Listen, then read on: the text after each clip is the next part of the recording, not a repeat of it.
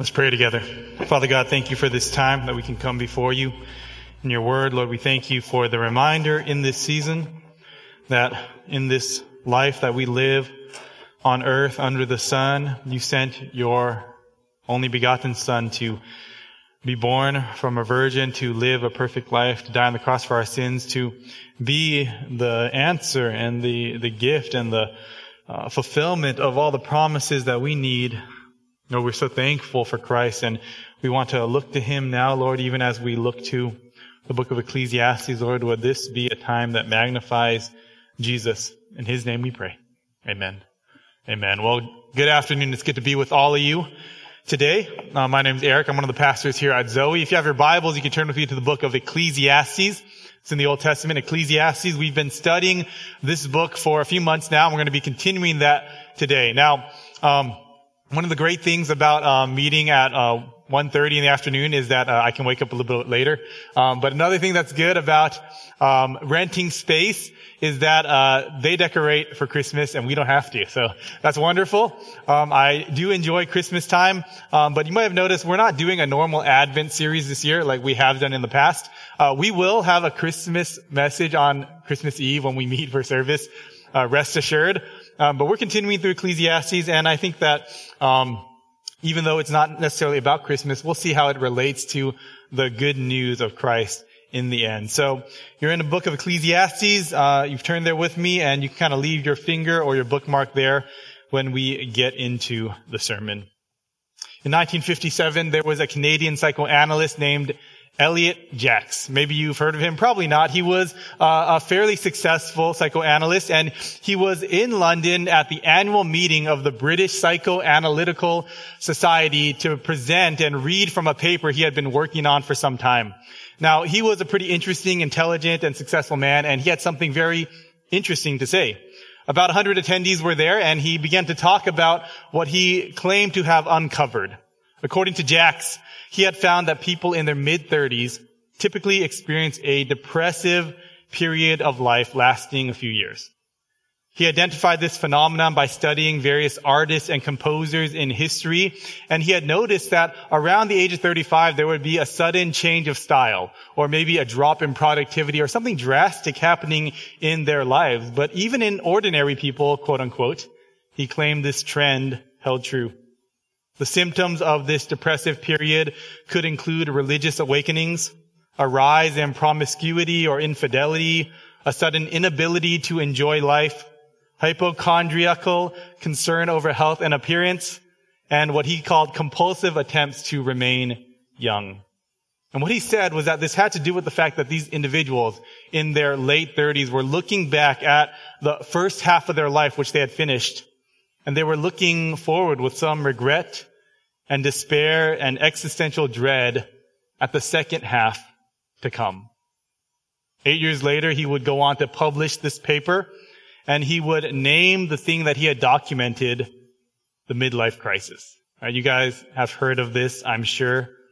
Have you ever had a crisis? Maybe not a midlife crisis. Maybe you're not at midlife yet, but an existential crisis that Elliot Jaques described. Wondering, what is the point of life? What have I been doing all this time? What is the point on life in general? My life, feeling a sense of dread or depression or just vanity. And you know what? I know you have. And I don't say that generally speaking. I'm not talking to those of you who may watch this on YouTube later. I'm talking to those in this room. I know you have. Why? Because I've talked to you. I've been in a relationship with you. I know that this is something that many of us have struggled with.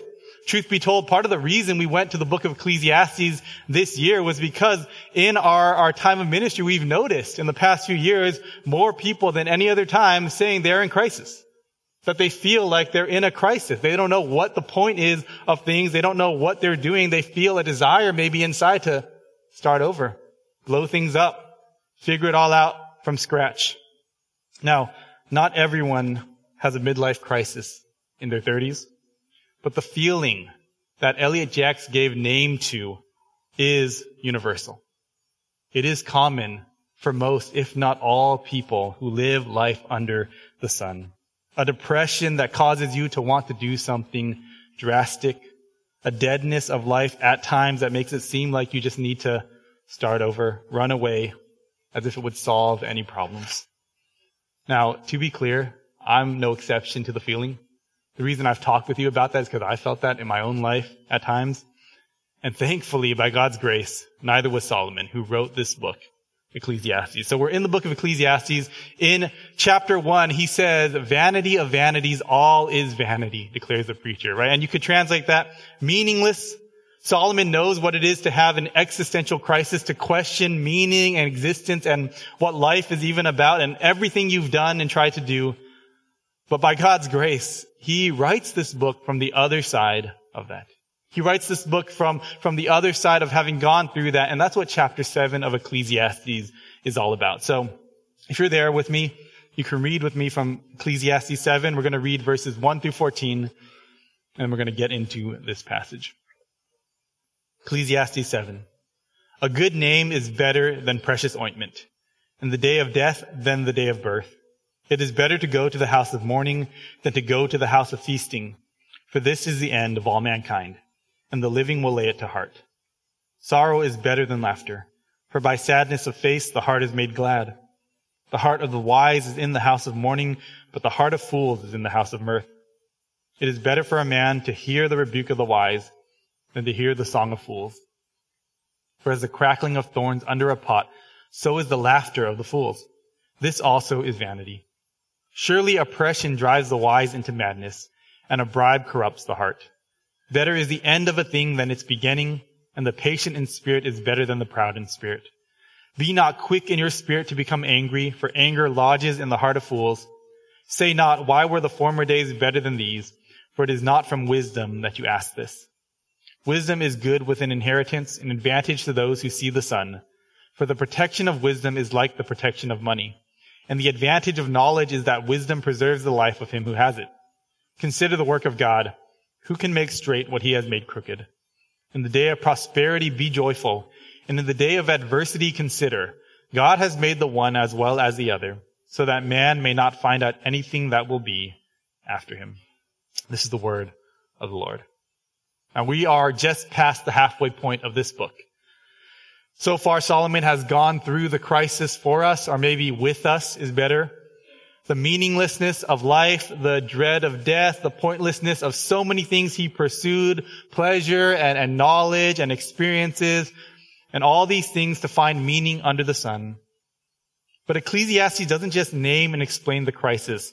It actually tells us that despite the vanity of life, there is a way to live that is better, that can make that vanity more bearable, that can help us survive.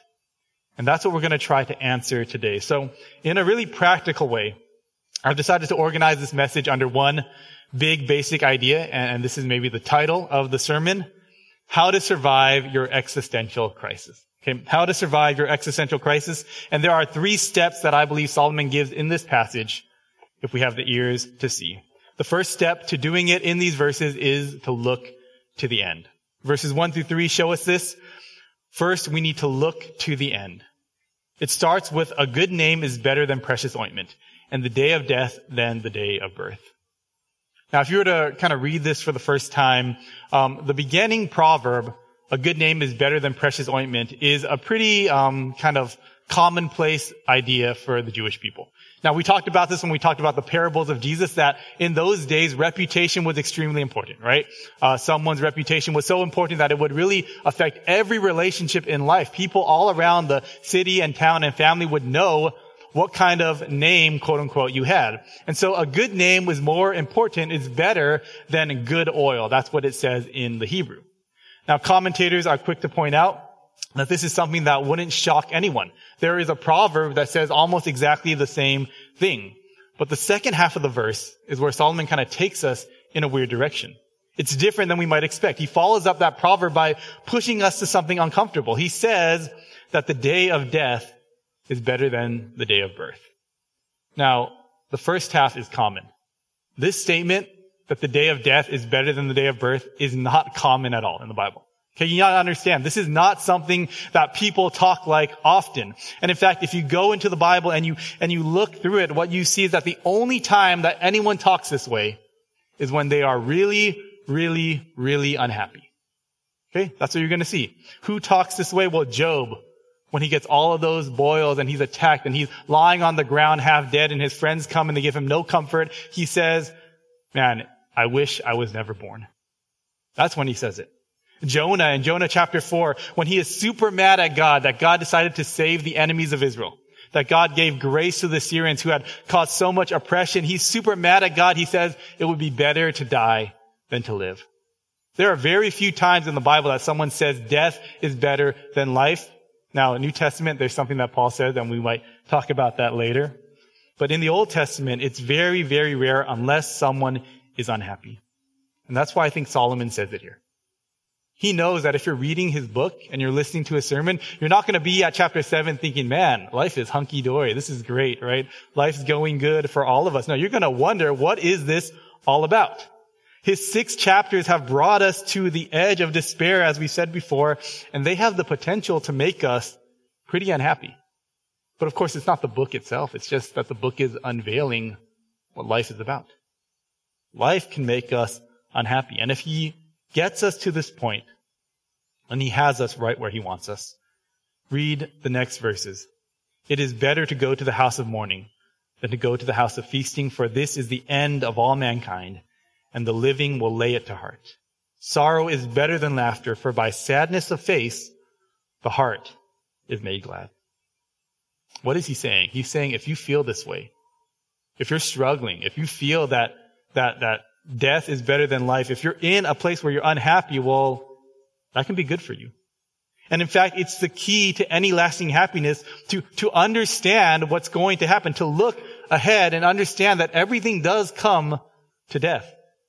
See, ignorance is only bliss until you can no longer be ignorant. And so many people have experienced that in life. But Solomon, he wants us to look ahead. He wants us to think about death. He wants us to look to the end, because he says doing so will give us the potential to have lasting gladness in life. So he says the day of death is better than the day of birth. The living will lay this to heart. Okay, you will understand it inside. By sadness of face, the heart is made glad. Even if you understand how bad life can be, that might be the key to having some hope in it.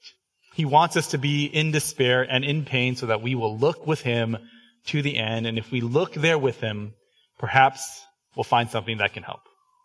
You know, a few years ago, I went to California with my family, and I grew up in Southern California, but my kids, they really only know Texas. And we went back, and it was during the summertime, and we were there, and we went to Long Beach, which is just, a beach that's long. I don't know how to explain it. The city. And we went to an aquarium, and we weren't planning to go to the beach, but afterwards it was a nice day, so we went to the beach, and we weren't dressed for the beach, okay? We were just dressed in normal clothing, but we were walking along the water. And when we got there, it just was such a beautiful day that we decided, maybe we'll go check out the water and go for, or at least dip our feet in the water. And one thing you might not know if you didn't grow up in the West Coast is that the water in the Pacific Ocean is always cold. Okay? It's always cold. You might not know that. If you grew up in Texas, you're spoiled. Okay? It gets super warm. You just go in there, feels like nothing. But the Pacific Ocean is always cold. And so my kids, they're not dressed for it. They go to the water and they go to put their feet in, and we realize this is not going to be comfortable. Right? We get in there and the water is incredibly cold. It's probably like 60 some degrees. It feels like you're jumping into a cold pool. But they wanted to go to the beach. They wanted to play in the water. And so they had a choice. Were they going to spend the time that they had there running back and forth, kind of avoiding the waves, as you've seen kids do? Or were they going to embrace the fact that it was cold, get in the water, and then have a chance to enjoy the beach? In the same way, this is what Solomon is saying. We understand that death makes a lot of life meaningless. It makes life have vanity, but if we accept it, there's a chance to kind of grab life by the horns and deal with it. To be frank and honest and find joy and gladness in some way. Know that you're going to die. Know it, accept it, believe it. Solomon says even embrace it. And if so, you might be able to live life better. I've been blessed to have the example in our church. Multiple ladies in our congregation who have received the diagnosis you never want to receive and led them to being able to consider intentionally the rest of their life. Right? We've seen that. If you guys have been in our church, you know what I'm talking about. To live well in light of death, to consider their souls, to think about the end, to bear fruit in the present. That's the first step. That's the invitation Solomon lays out here.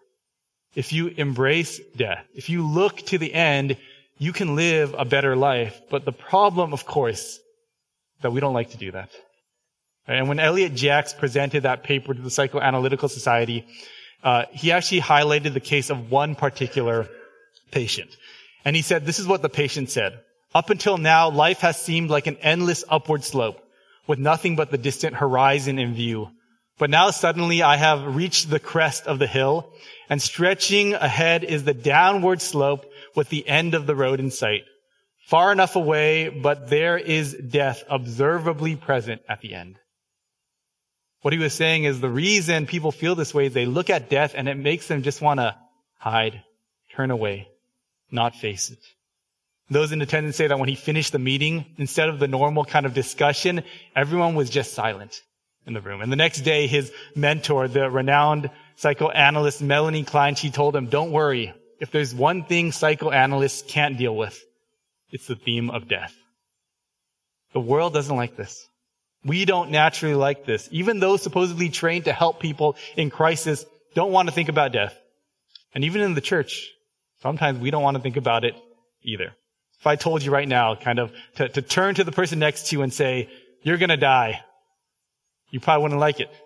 Some visitors aren't coming back, right? If I do that today. We want smooth sailing. We want happy moments from the once upon a time to happily ever after. We want to just live in that bubble. And that's why the midlife crisis always looks kind of the same, doesn't it? Rather than deal with the end of life, rather than spend some time in the house of mourning, as Solomon says, instead we try to just live life in the house of new beginnings. A new job, a new car, new old car, a new house, a new state, a new city, new church, new haircut, new body. We try all these things.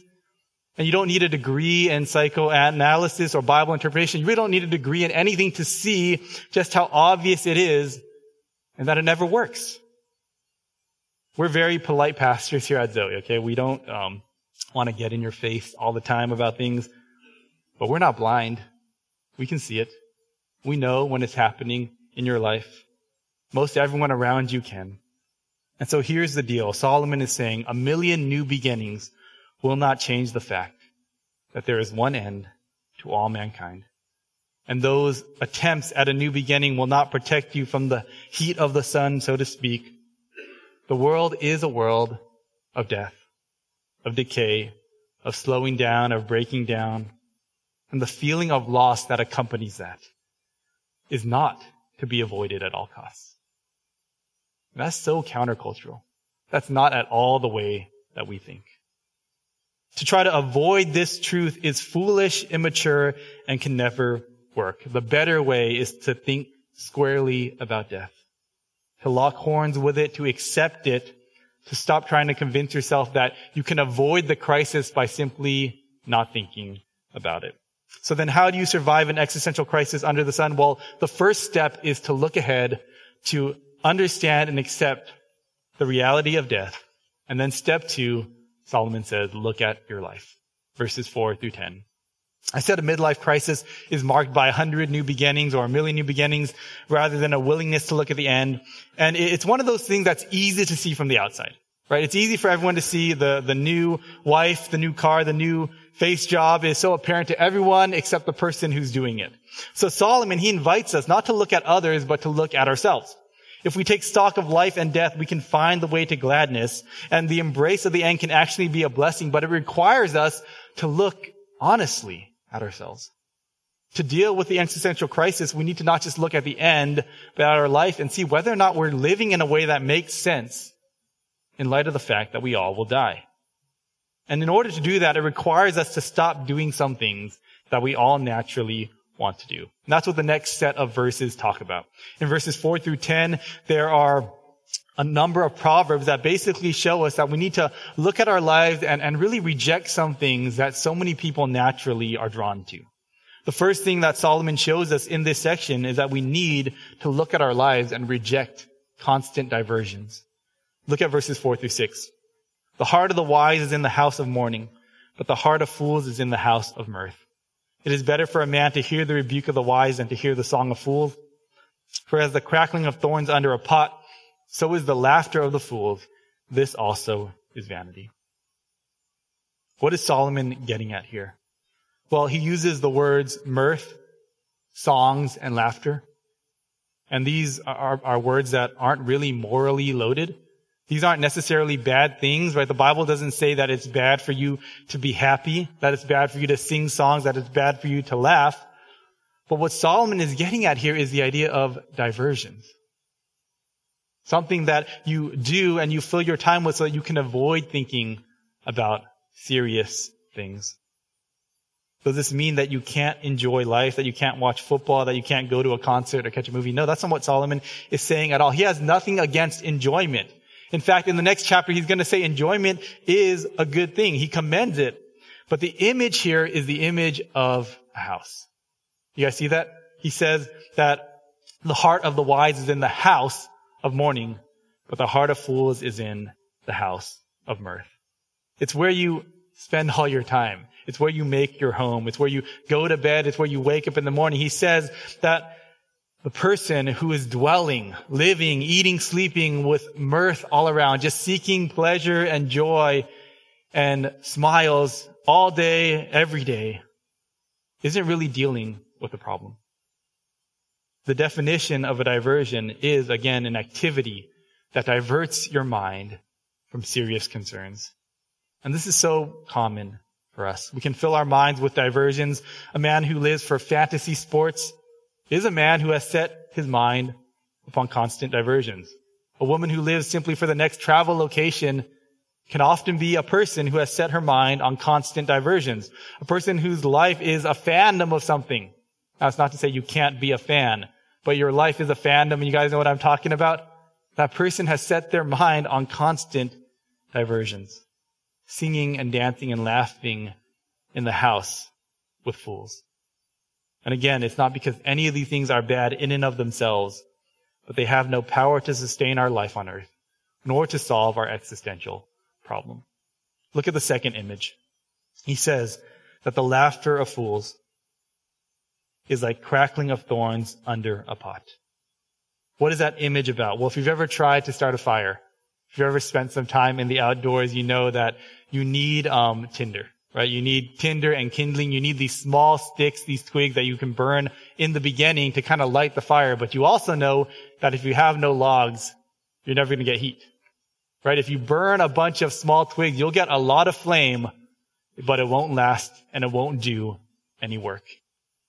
What he's saying is it's all sparkle, no substance.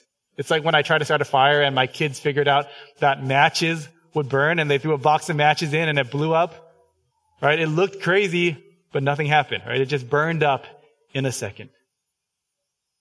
Solomon warns that diversions that last a month or a week or a day or a few hours, only for us to find ourselves in crisis again, will do nothing to help us. So the question is, are you filling your life with diversions in an attempt to avoid pain? Are you filling your life with diversions in an attempt to avoid the crisis that you find yourself in? If so, you will not solve or survive your crisis. You will simply prolong it. More streaming services can't help. More nights out with the boys won't help. More fun experiences and theme parks and cruises won't help. We need to reject constant diversions. What else? He says in the next verse, verse 7, that we also need to reject the tyranny of the urgent. Read it with me. Surely oppression drives the wise into madness, and a bribe corrupts the heart. Now, this is one of the harder verses in this passage to understand. But what I think Solomon is saying is he's talking about the fact that a focus on the here and now, the present situation, can lead us to do things that are unwise and that we would never want to do otherwise. When Solomon says this, he's not talking about corruption in a political sense, but the corruption of our own souls that can come when we are focused so much on what's present and urgent at the expense of what is long-term. What he gets at in the context of this is a person who isn't thinking about the end will have a tendency to be taken off course by the present. And that's why I use the term the tyranny of the urgent. It's something you may have heard before. It's the idea that what is happening right now, what is present in my face, is always the most important thing. And that's not always true. And we need to understand that. So on the one hand, what he says is oppression, or a situation where something goes bad, is wrong. You can also translate this extortion, which is basically when someone is trying to force you to give them money by some sort of threat. So when something is going bad in a wise person's life, it turns them to foolishness. It turns them to madness, thinking that they have to respond to that. And because it has to happen today, they're going to do something that maybe is unwise. In the same way, when he talks about a bribe corrupting the heart, it's the idea that an otherwise honest person might be tempted by the promise of the here and now with a bribe to get short-term gain with the potential of future consequences. For both of these cases, what is happening here? The person isn't seeing the big picture. The person isn't thinking about the end. The person is not thinking beyond the present. We have to think about the urgent. We have to think about the now. That's part of life. But we also need to understand that the current situation we are in is not always the most important thing. And particularly trying to simply feel better right now is not always what's best. And that's really hard, right? How many of us make decisions in life willfully bringing pain or difficulty or the prolonging of suffering into our lives? We want to just feel better in the moment. And so we do things in order to feel that way. But when that happens, it turns a wise man into a fool. It can corrupt the heart. What Solomon says is we need to not just recognize that there is something urgent, but we have to put ourselves, as it were, on the deathbed. And then look at that decision you're making and make it wisely. I was talking to one of you in church the other day about how common it is that families, siblings in particular, begin to fight in terrible ways when the parents pass away, particularly when they leave them real estate or property. And you guys have probably seen this, right? I see a little bit of nodding in the audience. You've seen this happen in your own families and the people around you. Siblings who you never would have thought would have fought. When there is a house or a property or an investment available, all of a sudden start to do things that are incredibly mean towards one another. And we were talking about this, and this brother remarked that in those fights, it's rarely because anyone actually needs that money to survive. Right? They've been living fine for a long time. By the time this happens, they're already in the latter half of their life. But they just want more money in the bank account, more to have when they die so that their kids can fight the exact same way that they did. It's vanity. And yet in the moment, it feels like this is the most just thing. I have to deal with the fact that my brother or sister is trying to steal from me or hurt me or take something from me. It drives people into a sort of madness. In a similar vein, I've seen older saints who I know and who I respect from my childhood now in their old age picking up and moving away from friends and family and church because of how bad something has gotten in their urgent life. And now ending up in a situation where they have no relationships, where they have no joy, where they go from cruise to cruise to cruise, trying to fill their life with diversions, trying to get away from that big empty house. What Solomon says is we need to resist the tyranny of the urgent. You're going through a crisis and you're struggling. You need to put yourself on the deathbed. Look back and say, how will I have wished I acted during this crisis? Then let me act that way now. Look to the end and look at your life. And if you are in crisis, in your struggle, in your situation, make a choice not for short-term gain, but for long-term gain. Be very careful here. If you read the book of Ecclesiastes, it's a huge temptation to read this book and to think, man, what Solomon is saying is carpe diem. You guys know what I'm talking about, right? Seize the day. Just live a good life right now. Some people think that Ecclesiastes is teaching us that we're not here for a long time, but a good time, right? So just live it up, do whatever you can. There is a lot of foolishness to that. What Ecclesiastes is saying is not live it up now while you can. Rather, the message of the preacher is that you are here for a time that God has determined. So live a life that He would call good at the end. Put yourself in that long-term situation and live a life that He would call good at the end. Thirdly, what else does the preacher give us here? He says that as we look to our life, we need to reject then impatience. Look at verses 8 and 9. Better is the end of a thing than its beginning, and the patient in spirit is better than the proud in spirit. Be not quick in your spirit to become angry, for anger lodges in the heart of fools. Solomon says that the end of a thing is better, and that patient endurance is better than proud beginnings. In the midst of our crisis, we have to be patient to the end. Patience is what will see us through times that are unexpected and hard when we have the right perspective. But the reality, of course, again, is that oftentimes we don't want to be patient. Oftentimes our pride causes us to act in ways that make no sense in the long term because we are angry or we're caught up in something or we're just in a situation where we feel like we need to do something about it. I think there's an image here that Solomon uses that I've seen in my own life. There's someone who has anger boiling up and it causes him to lash out in a way that you never thought he would. And this results from that one moment in weeks or years or decades of grudges and broken relationships. Instead, Solomon is saying that as you look at your life, as you look at your situation, you need to reject impatience and realize there is value to a slow, steady, settled stability. I think that's what he's talking about here. He's talking about stability. Oftentimes our crises can cause us to want to throw stability out the window and to kind of shake things up. And it feels natural. It feels like something that would maybe give you a burst of excitement, make you feel alive again. Solomon says that is foolishness that comes from pride. Instead, we need more patience. In my personal translation, I would say what Solomon is saying here is just calm down. You need to calm down. Now, I know that nobody who is angry likes it when someone says to calm down.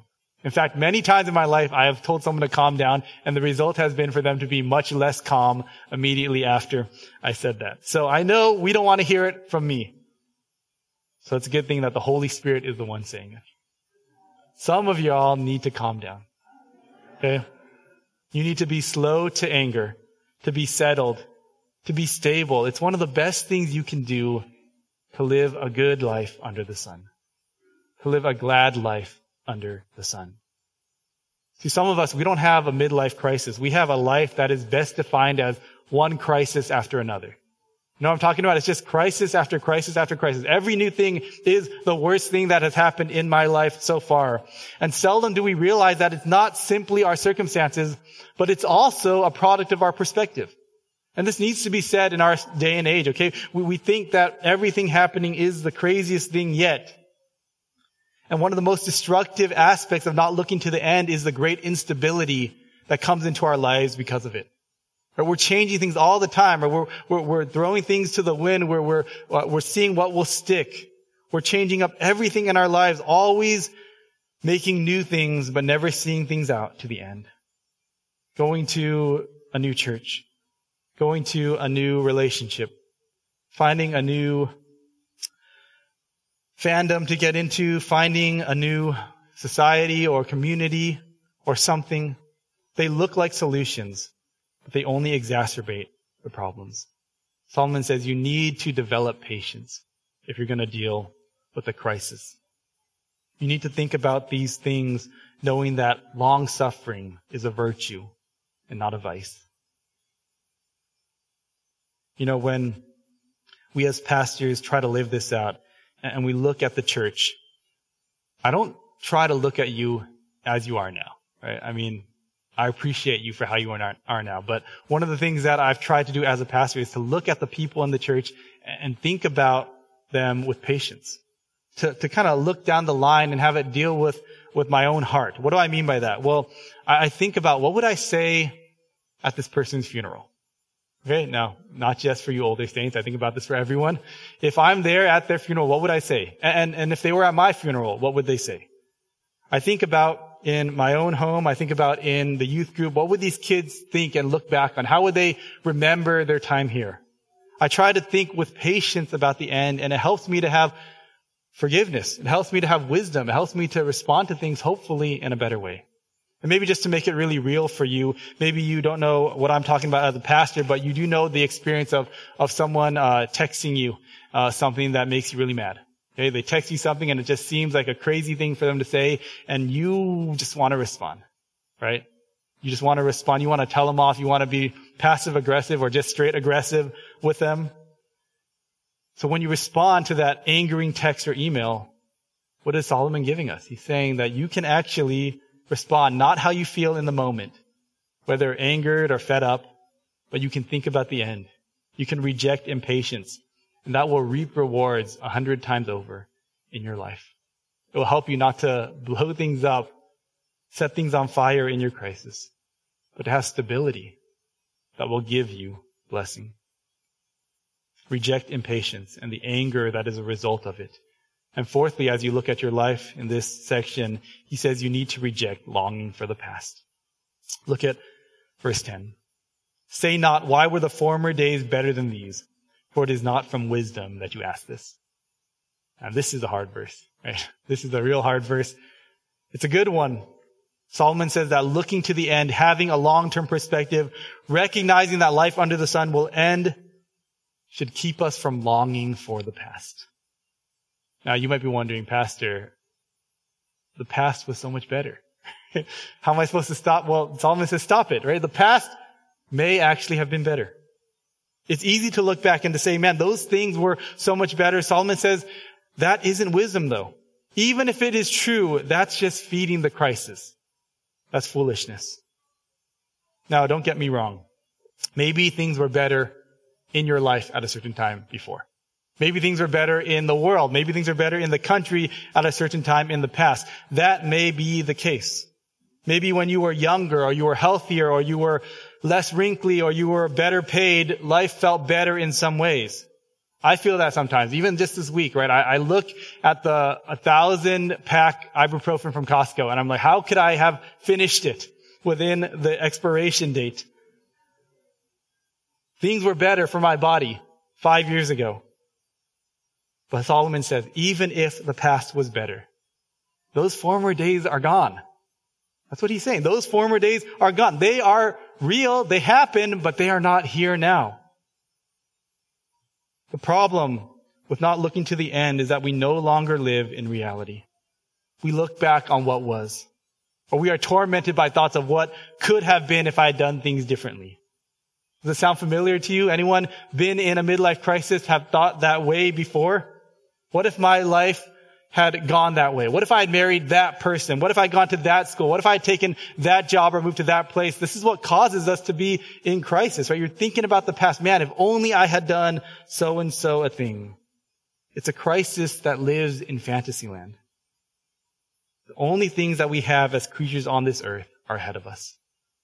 John Piper, the pastor, once wrote in his book, Future Grace, the only life I have left to live is future life. The past is not in my hands to offer or to alter. It is gone. Not even God will change the past. Have you ever considered that? We can't change the past, but you know what? If God is God, he actually could. He could change the past if he wanted to, but he will not.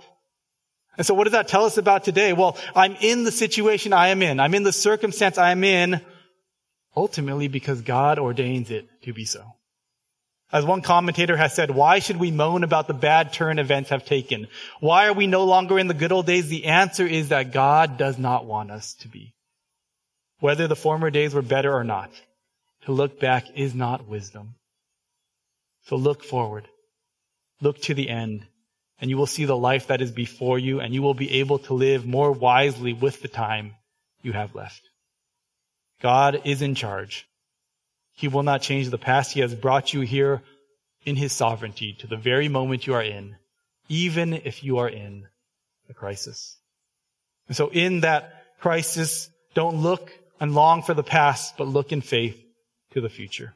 And this idea that God is in charge and that he does exactly as he desires to do leads us to the third and final point of this sermon. Step 1, I said, look to the end, consider and accept the reality of adversity and death. Step 2, look at your life. Are you living in a way that makes sense in the long term? Finally, step 3, to survive an existential crisis, you need to look for God's grace. verses 11 through 14. Look for God's grace. Solomon writes, wisdom is good with an inheritance, an advantage to those who see the sun. For the protection of wisdom is like the protection of money, and the advantage of knowledge is that wisdom preserves the life of him who has it. Consider the work of God. Who can make straight what he has made crooked? In the day of prosperity, be joyful. In the day of adversity, consider. God has made the one as well as the other, so that man may not find out anything that will be after him. The final verses here, Solomon draws our attention, as he often does in this book, to God. He tells us that the wisdom that is to be gleaned from this book is not beneficial in and of itself. It's only a benefit as much as we are able to look for God, to look for the grace of God who ordains all things. So let's take a look at these verses more closely to see how it comes out. Verses 11 through 12, he says, wisdom is good with an inheritance, an advantage to those who see the sun. For the protection of wisdom is like the protection of money, and the advantage of knowledge is that wisdom preserves the life of him who has it. Now, what's going on here? He's making a connection between money and wisdom. Last week, we talked about money in Ecclesiastes 6, how money won't solve your problems, love of money won't make you happy, but there are certain ways in which money can help your life on earth, right? That's a given. The same is true of wisdom. In a sense, what Solomon is saying here is that wisdom is a gift. It's a gift of grace. It's a gift from God for living in this world.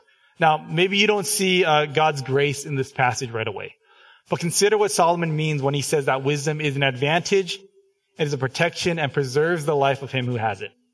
Now, clearly, he's not saying that wisdom actually prevents anyone from dying, right? We've gone over that. That's a dead horse, pardon the pun. He just talked about how we all die. He's also not saying that wisdom alone is the answer to your crisis. Becoming a smart guy or a philosopher is not what it's about. He already said that wisdom was vanity to a certain degree in the previous chapter, or in a previous chapter. But still, there's some benefit here. There's something good. And the key is to know what kind of benefit it is. Now, if you're looking at these verses, the word he uses here for protection is an important word. The word in Hebrew for protection, it's not a general word for like protection or security or like defense from something. The word that Solomon uses here for protection is actually the word for shade. Okay? The word for shade or a shadow. That's what the word is. In the book of Jonah, chapter 4, where we saw Jonah complain about his life, right? That he wishes he were dead, that it would be better to be dead than be alive. There is immediately after that complaint an interesting thing that happens. So in the book of Jonah, chapter 4, Jonah is complaining to God. It's the end of his mission to Nineveh. He goes out from the city and he's just mad about life. Okay. He's sitting there in the sun. He's mad about his job. He's mad about wickedness in the world. He's mad about how God has made things. It sounds kind of familiar, right? Maybe it sounds like the way we sound sometimes. He's complaining to God. It's hot and it's burning. And so he tries to build a little hut. Okay. I think because he's a prophet and he makes his living with his mouth and not with his hands, the hut is not that good. Okay, that's my interpretation. So he tries to build a little hut to stop the sun from getting on him, but clearly it doesn't work because what happens next is interesting. In verse 6, the Lord makes a plant to grow. This plant kind of springs out of the ground and it grows up and it grows over Jonah and it provides him with the shade that he was looking for. And in verse 6, this is what it says. Now the Lord God appointed a plant and made it come up over Jonah, that it might be a shade over his head to save him from his discomfort. And if you read the last part of this verse, listen closely. It says, so Jonah was exceedingly glad because of the plant. A man who said it is better to live than die, who is sick of his work, who is in crisis under the burning sun of Assyria, finds some gladness in the protection of the shade that God provides. Ecclesiastes has talked about life under the sun over and over again. Now, we live in Texas. Right? We don't need to go to Assyria to understand just how good it is to have shade when the sun is burning hot. Shade is a blessing, but it's fleeting. It's a relief, but it's limited. And it's something that you appreciate more the more you recognize just how hot the sun is. And it leaves us with this truth that the knowledge and recognition of God while we are under the sun in our wisdom can make us happy. Blessings of life can be blessings if we understand that they are protection like shade. They don't change the reality of life under the sun, but they can help us survive and enjoy it and appreciate it more. And when that happens, it's grace. It's from God. This is the picture Solomon is painting. My kids are getting a little bit older. They don't like this show as much, but there's a show that is very popular called Bluey. You guys know? It's about a dog who's blue. And there's an episode of Bluey called Shadowlands. Some of you have probably seen this episode. In the episode, Bluey and her friends are playing a game where the land that the sun hits is the ocean, it's the water. And everywhere that is shade is solid ground. And so basically they're trying to go from island to island of shade or shadow in order to get from the playground back to their mommies. Right? They're running along the ground and they're trying to go from one piece of shade to the other. And in this chapter of Ecclesiastes, Solomon is talking about the end. Right? He's looking down the long highway of life to death, which nobody will escape, where everyone will go. But as he looks down the road, even though we all end up at death, there's something else that he sees. That along the way, along the path, along the journey under the sun, there are pockets of shade that God provides. There's good news in this passage. There's good news in our crisis. There are pockets of shade that God provides in his grace. And like that game from Bluey, wisdom lets us look with clear eyes and walk then from shade to shade during our journey under the sun. What Jonah reminds us of, what Ecclesiastes points us to, is that the shade we need isn't built by us. It's all given from God. It's his grace. You know, it is Christmas season. And I think it's interesting that one of the images given of Jesus Christ when he came would be that he would be the shoot from Jesse. That he would be this plant growing up from the line of Jesse and David. And, you know, just in the imagery of the Bible, I think it's incredible to think that Jesus Christ, who came into this earth, would provide us with the shade that we need to survive on this earth and then to live for the next. How? Well, practically, the Bible says that this type of blessing, this protection, this shade is found through wisdom found in his word, in the Bible. It's found by the power of his Spirit, which lives within us, and it is found in the presence of his people. God has given us grace. We need to look for it to survive our existential crisis. The wisdom we need to preserve our lives is a gift from God, just like the shade. And therefore the conclusion is that to rightly live in light of death means to receive from God what he has ordained and what he has decided for our good. And that's where the preacher ends up in verses 13 to 14. Consider the work of God.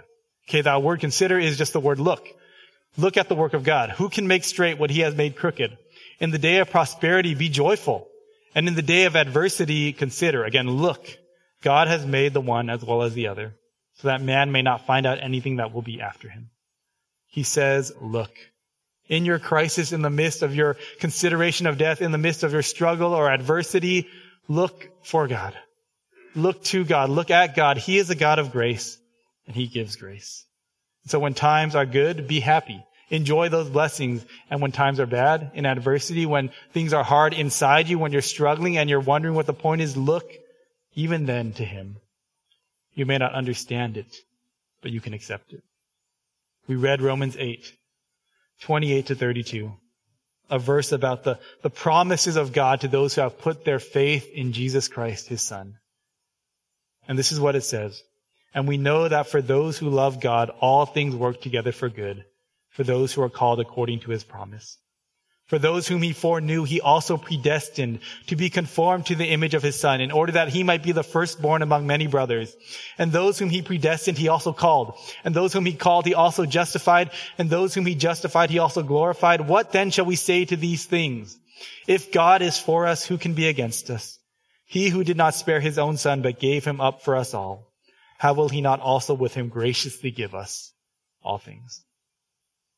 Sounds like positive thinking, but it's not about the power of our mind. It's about the power of our God. It's a wonderful phrase that Charles Spurgeon said, when you cannot trace his hand, you can trust the Lord's heart. That's where Solomon in Ecclesiastes 7 takes us. in the contemplation of life and death and the end of all things, we don't have the power to change them. It doesn't guarantee that we won't have a crisis in our life in midlife or midweek even, but it gives those who have received God's grace in Jesus Christ and in the gospel the confidence to survive those trials, whether good or bad, with faith. To know that God is in control, to know that he still reigns, and we can rest in that. And so Solomon says, if you want to survive your crisis, look for God's grace. Look to him, trust him, orient yourself around God, and you'll be okay. As Job famously said, shall we receive good from God and not evil? The Lord gives and takes away, and you guys know, blessed be the name of the Lord. Well, I started this sermon with the story of Elliot Jackson, so I'll end there too, as we like to do. Years after Elliot Jackson presented his paper on the midlife crisis to the Psychoanalytical Society, the idea had kind of firmly rooted itself in our cultural conscience. Nobody had talked about it before 1957, but if you had grown up in the 80s or 90s, this is just part of your everyday vernacular. People had talked about midlife crises all the time. Even if it wasn't a perfect science, people understood that he had given name to something that many people felt. That depression, that listlessness, that desire to start over. How did he learn it so well? How did he figure these things out so well? Well, by the time Dr. Jacks came to London to present, he actually had lived a pretty successful life. We might call it meaningful. He had been born in Canada. He had gone to university. He had moved to the States to become a doctor through Johns Hopkins University. He received a PhD from Harvard. He had fought in World War II, serving as a major with the Canadian Army, and he and his wife had gone on to adopt a daughter. They had become very productive members of the greatest generation. But in an interview later in his life, he admitted to the interviewer that the anonymous 36-year-old patient he had quoted in detail wasn't a patient at all. It was just himself. And just a year before he had written that paper, he had divorced his wife. He had tried to blow things up and start over. And it turns out he was driven to write about the midlife crisis because he himself was in one. And it's plainly clear from this that the doctor who knew so much about existential crises still had no power to stop them.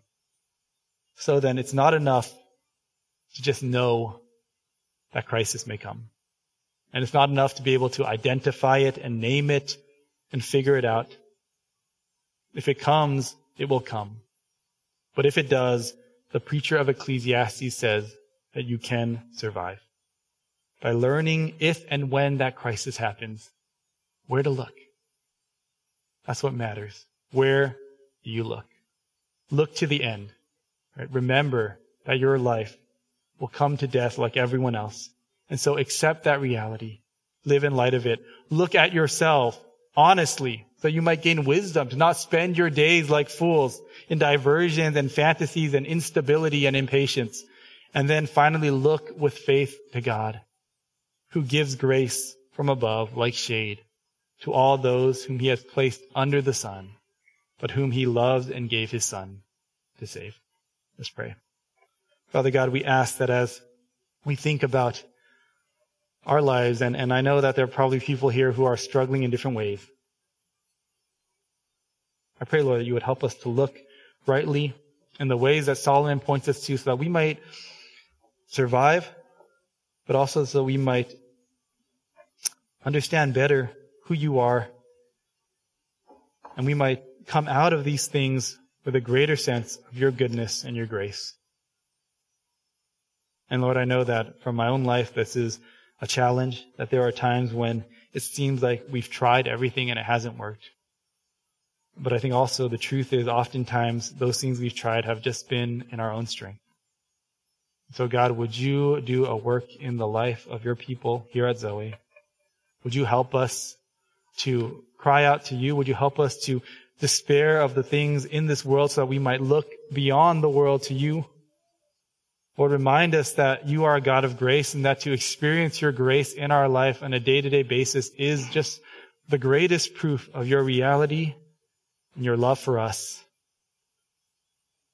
It reminds us, Lord, that the gospel shows us that you look upon us not with anger and wrath, but for those who have believed in Jesus, you look upon us with love. And so, Lord, we praise Christ. We lift up his name. We ask that this would be for our good, but ultimately for his glory. In Jesus' name we pray. Amen.